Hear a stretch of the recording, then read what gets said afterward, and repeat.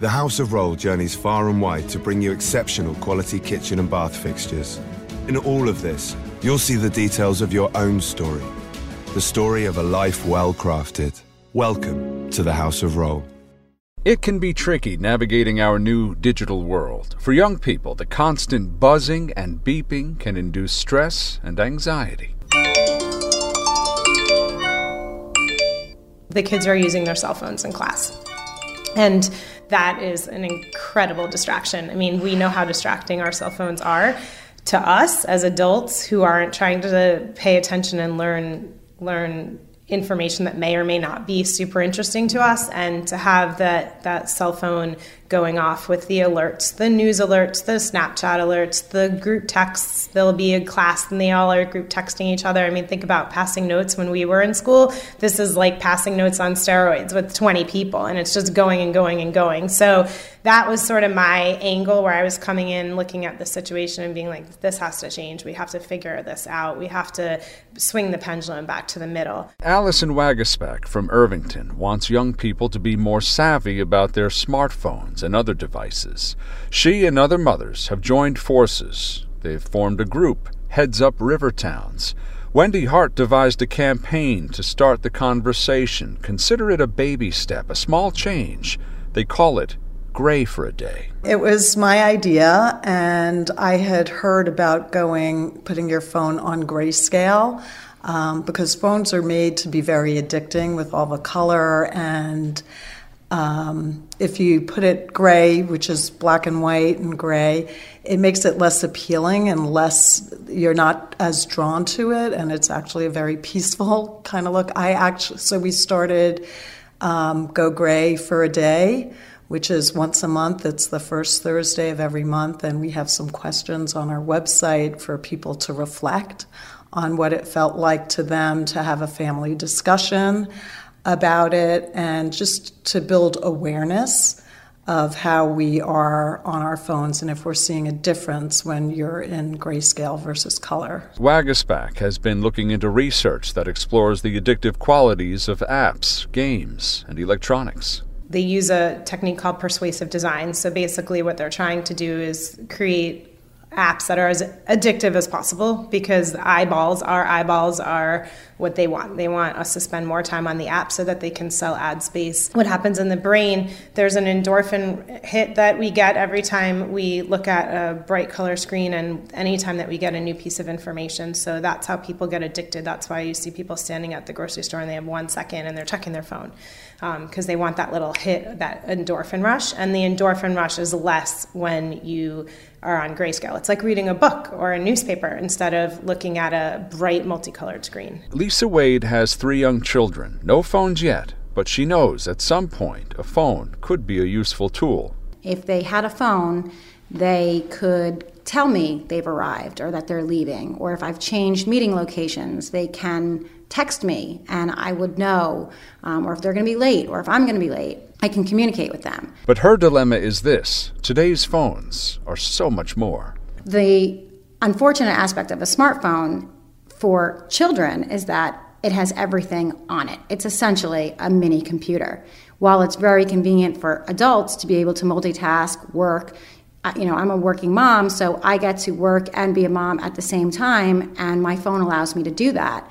So it's really convenient for me, but to give the same technology to a 9, 10, 11-year-old is, to a certain degree, neglectful, because they're not old enough or mature enough to really know how to handle it. She's considering a flip phone or a stripped-down hand-me-down. If I'm going to take my smartphone and pass it down, I can go to my wireless provider and basically erase the phone and make it, quote-unquote, a dumb phone. The mothers of Heads Up Rivertowns urge parents to wait until 8th grade to get their children a phone. In the schools, they promote phone-free lunch. We brought in games and cards, and we encouraged the kids to not use their phone at lunchtime on that one day. Wagaspak says they've also issued a challenge.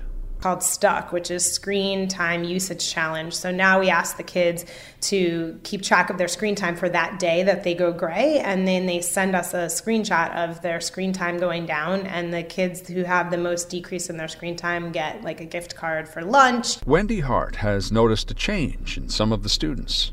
They are really looking for the adults to set some parameters for them, particularly in school, and they don't want to be on their devices as much. Allison Wagasback is hearing feedback too. We have some kids that have come up out of the woodwork who are like, it's a relief. We're looking for you as adults to guide us and help us. We know we have a problem. We know that this is addictive.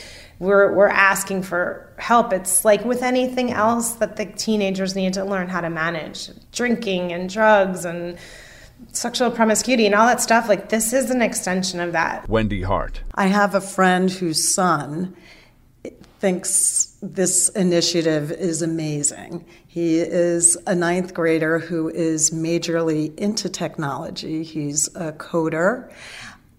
We spent an hour talking about this one day, and he's like, people are missing like nature, like they're outside and they're on their phones and like look outside. He's definitely like somebody who's wise beyond his years, but he has been talking to people, his peers, about, I think we shouldn't have phones in school. What do you think? And he was talking about there might be some pushback from the kids, but he says that he thinks, and when he talks to the kids about it more, that they all think that it would be a good idea. Another teen that she knows instituted his own cell phone ban at a get-together. He and his friends at his birthday were out in the city, and they decided to pile up their phones at the end of the table. They're saying how much better that dinner was, the interaction between their friends,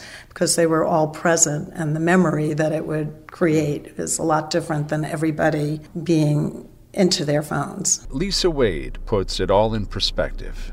We all know the benefits of technology. We are all aware of how convenient it is, how efficient we can become with technology. We're not saying that technology is bad. What we do want people to realize is be mindful when you're using your phone. So while you're with people, put the phone down and have face-to-face conversations. We don't only see this with adolescents, we see this with adults as well. And if we can change our habits so that we are getting back to that face-to-face communication, I think that we'll feel less stressed about having these phones that we're all find, a necessary evil.